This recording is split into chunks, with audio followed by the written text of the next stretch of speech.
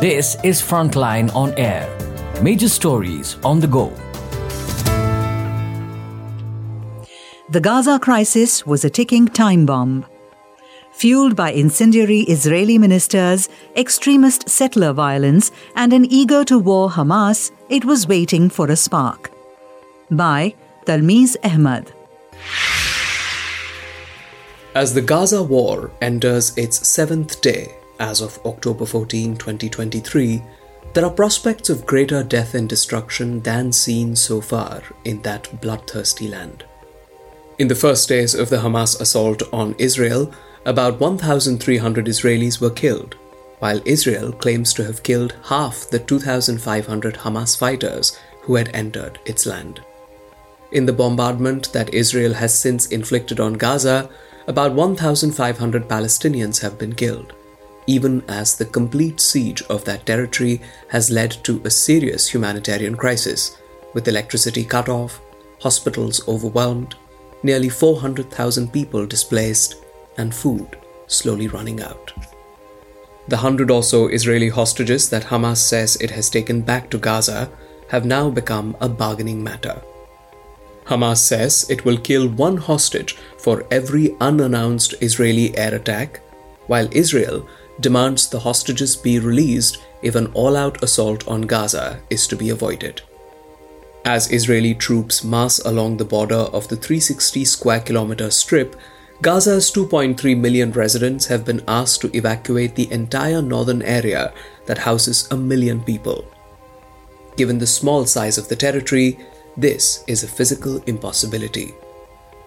Hamas has called its assault Operation Aqsa Flood.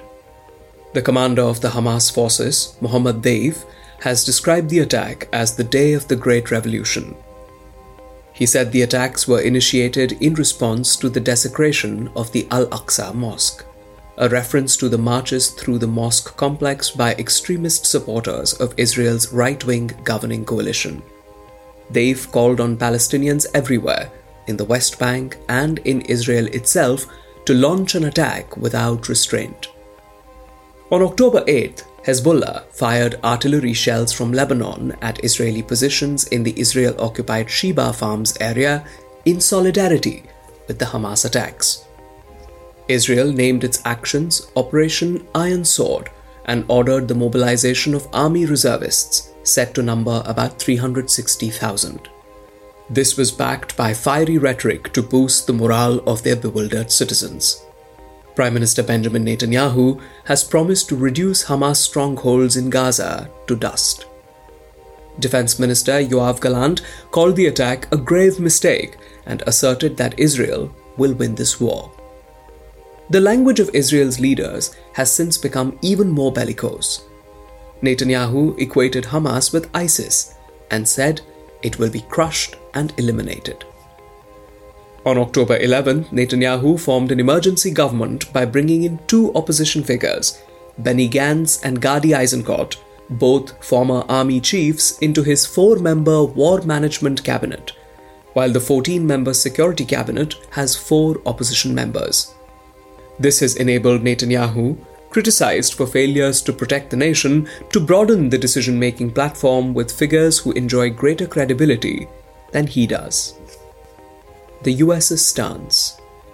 President Biden, who had distanced himself from the Israeli leader through much of his presidency, has, in line with traditional US posture, strongly affirmed his country's support for its ally, giving what the Washington Post described as the most pro-Israel speech by a sitting US president when he condemned Hamas as, quote, pure, unadulterated evil.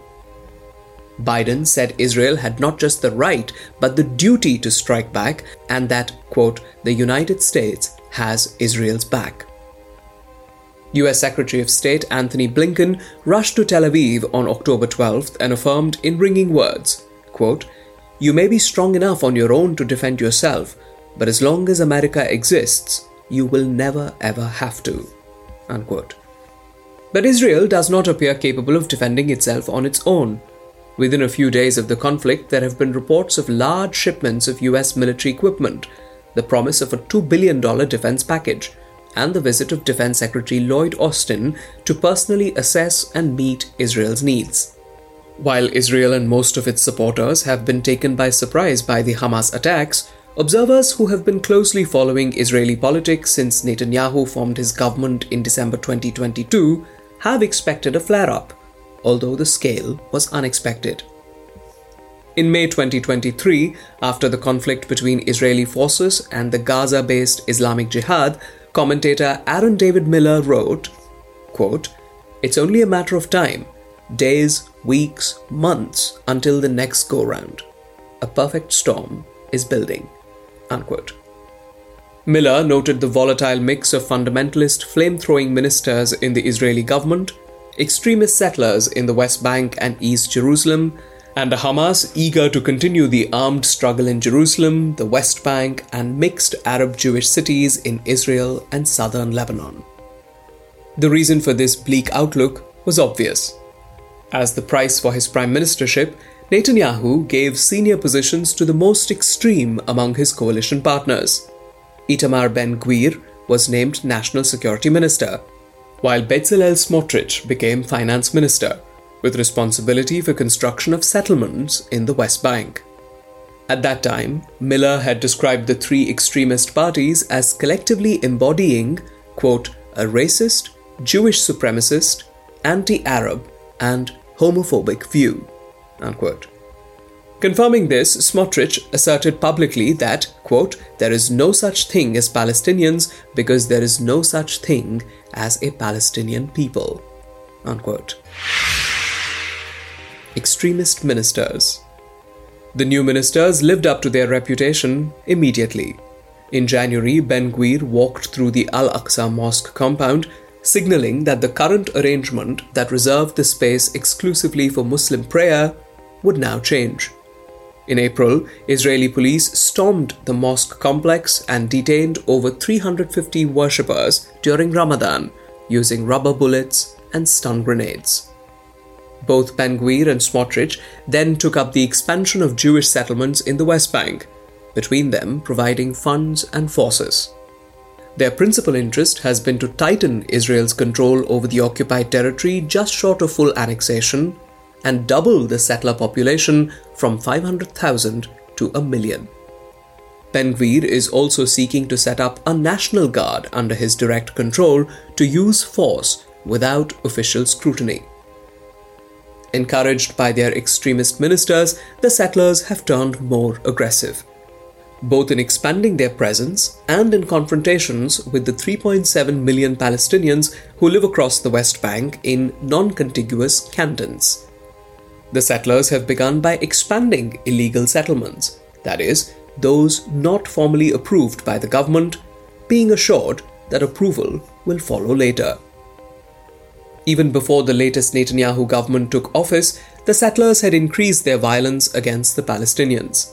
In 2020, there were 127 attacks by settlers on Palestinian farmlands, accompanied by racist slogans.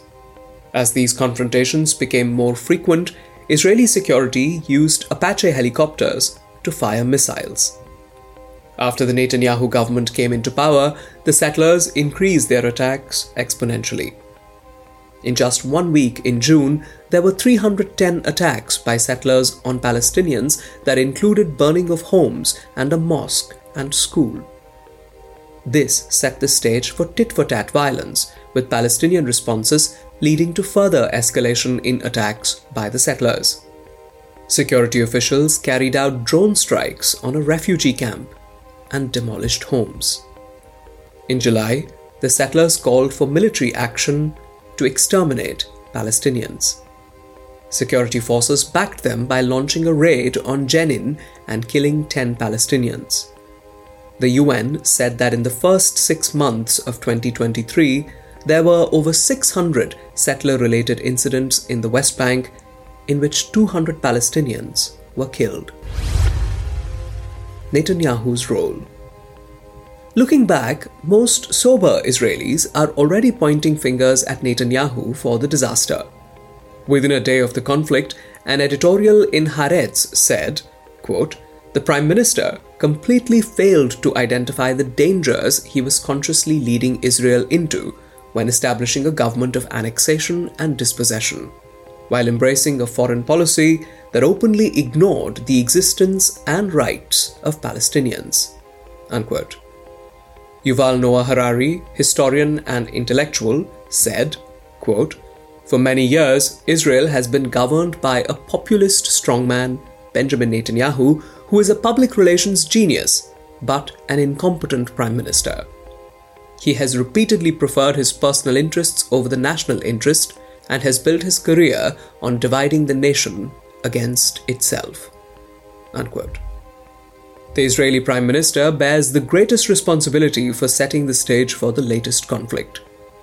To regain some modicum of credibility with the Israeli public, the government is likely to continue the war, the aim being to inflict maximum damage in Gaza, along with targeted killings of certain high-profile Hamas leaders so that Israelis can feel that the attack has been avenged. Human Rights Watch, HRW, has issued reports on violations of international norms and human rights abuses by both sides, though culpability on the Israeli side has been much more serious and of much longer duration. Human Rights Watch has pointed out that the long-standing privileging of Jewish Israelis over Palestinians amounts to crimes against humanity of apartheid and persecution. Even before the current conflict, Human Rights Watch says Israel had carried out indiscriminate airstrikes on Palestinians that had killed numerous civilians, including entire families, and targeted high-rise buildings with homes and businesses with no evident military targets in the vicinity. In the current fighting, Hamas has been criticized for targeting civilians, including children, something routinely done on a very large scale by Israelis for several years. In response to the most recent Hamas attacks, Israel's response has been an unrelenting viciousness. Asked if Israel was concerned about babies in incubators in Gaza who might die due to lack of electricity, former Prime Minister Naftali Bennett shouted on television, quote, "Are you seriously asking me about Palestinian civilians? Have you not seen what's happened? We're fighting Nazis." Unquote. As Ishan Tharoor noted in The Washington Post, quote, "For Israel's leadership and its supporters, now is the time for retribution and punishment." Unquote. This includes the use of white phosphorus against its enemies. On October 12th, Human Rights Watch reported that Israel used it in Gaza and Lebanon, putting civilians at risk of serious and long-term injuries. Immediate implications. As with every earlier confrontation with the Palestinians, Israel has the full support not just of the US administration, but also of the US political and media establishment. Biden has also given credence to some of the most foul misinformation coming from Israel. At a meeting in Washington, Biden said, quote, "I have confirmed pictures of terrorists beheading children." Unquote. His officials later clarified that the president had not actually seen images of beheaded children, but was basing his remarks on news reports. Social media too is awash with lurid images relating to allegations against Hamas, but there is no confirmation of their authenticity so far. Several American politicians are baying for Palestinian blood. One Republican senator sees the fight with Hamas as a religious war and has called for Gaza to be leveled. Presidential hopeful Nikki Haley has called for the Palestinians' elimination, as all, quote, sick people should be. A Republican congressman is happy that Gaza will soon become a parking lot, while another calls on Israel to conduct a campaign on Gaza similar to what the US did in Japan towards the end of the Second World War. The last thought is echoed by an Israeli politician who has urged the use of nuclear weapons on Gaza. A security official said that Gaza would soon become a city of tents. Beyond the current fighting, the Gaza war will have immediate implications within Israel. The conflict has dealt a body blow to Israel's image of invincibility and its ability to identify and eliminate specific enemies of the state. Israel expended huge resources to prevent precisely the kind of incursions that occurred on October 7th. Just the barricades along the 60-kilometer border with Gaza cost $1 billion. The attacks have dented the credibility of the country's intelligence services that prided themselves on being fully informed about the plans of their enemies through contacts and eavesdropping devices. Perhaps the failure was in the assessment of information. There are some reports that Israeli intelligence knew of Hamas's exercises along the border, but was convinced that Hamas was not interested in any conflict, and it attached greater value to funding from Qatar and the employment of 20,000 Gazans in Israel. Both the military and intelligence failures will have negative implications for the Netanyahu government and the Prime Minister personally. Opposition leader Yair Lapid has insisted that Netanyahu rid himself of, quote, the current and dysfunctional security cabinet and replace it with a professional, experienced, and responsible government, unquote. It is unlikely that Netanyahu will muster the courage to do this. He depends crucially on extremist parties to stay in power and enjoys almost no credibility with the moderate groups.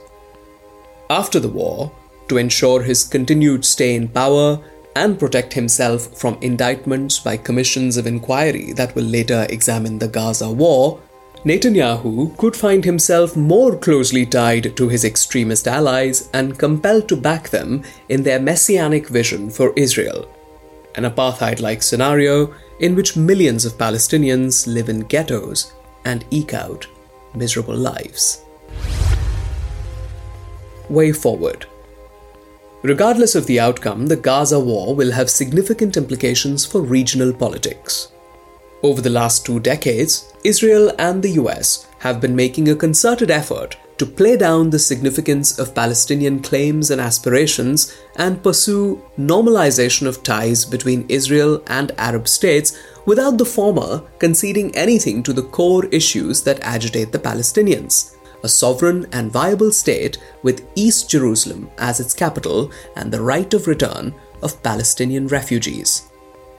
The US-Israeli approach of pursuing normalization without paying attention to Palestinian interests seemed to be succeeding when, in August 2020, the UAE normalized ties with Israel, followed by Bahrain, Morocco, and Sudan, the process referred to as the Abraham Accords. Through 2023, the process made good progress, and a successful deal was expected to be announced within this year. However, following the Hamas attacks, the Saudi Foreign Office has recalled the kingdom's, quote, repeated warnings of the dangers of the explosion of the situation as a result of the occupation, the deprivation of the Palestinian people of their legitimate rights, and the repetition of systematic provocations of its sanctities, unquote. As for the prospects of normalization of ties with Israel, a Saudi official said, quote, the optics are so bad for us.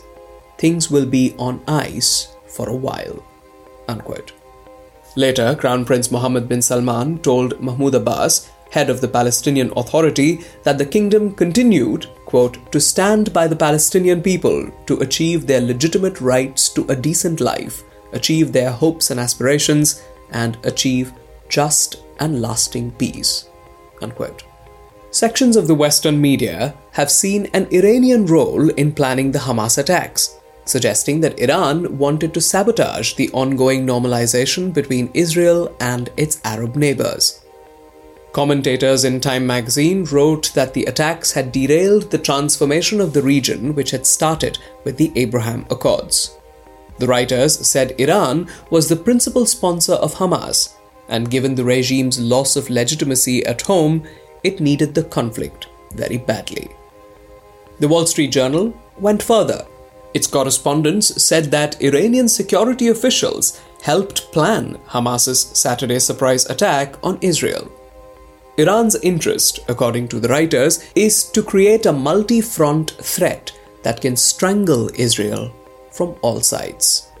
The article even gave details of specific meetings between Hamas and Iranian officials in Syria and Lebanon when the attacks were finalized. In Israel, focusing on Iran's culpability is meant to shift attention from the Netanyahu government's role in the fiasco and the obvious military and intelligence failures, while uniting the Israeli people behind their leader. It could also have the advantage of reminding Saudi leaders of the continuing threat from Iran and encourage the kingdom to return to negotiations and place the Palestinian issue on the back burner of regional politics. This might not work. The ongoing Gaza war has placed the Palestine issue where it belongs, at the heart of West Asian politics. The scale of the assault, the exposure of Israeli vulnerabilities, the Palestinian commitment to resistance despite the heavy price, and above all, the support the Palestinian cause enjoys across the Arab world and in the global south. All these will ensure that regional leaders do not rush to normalize ties with Israel.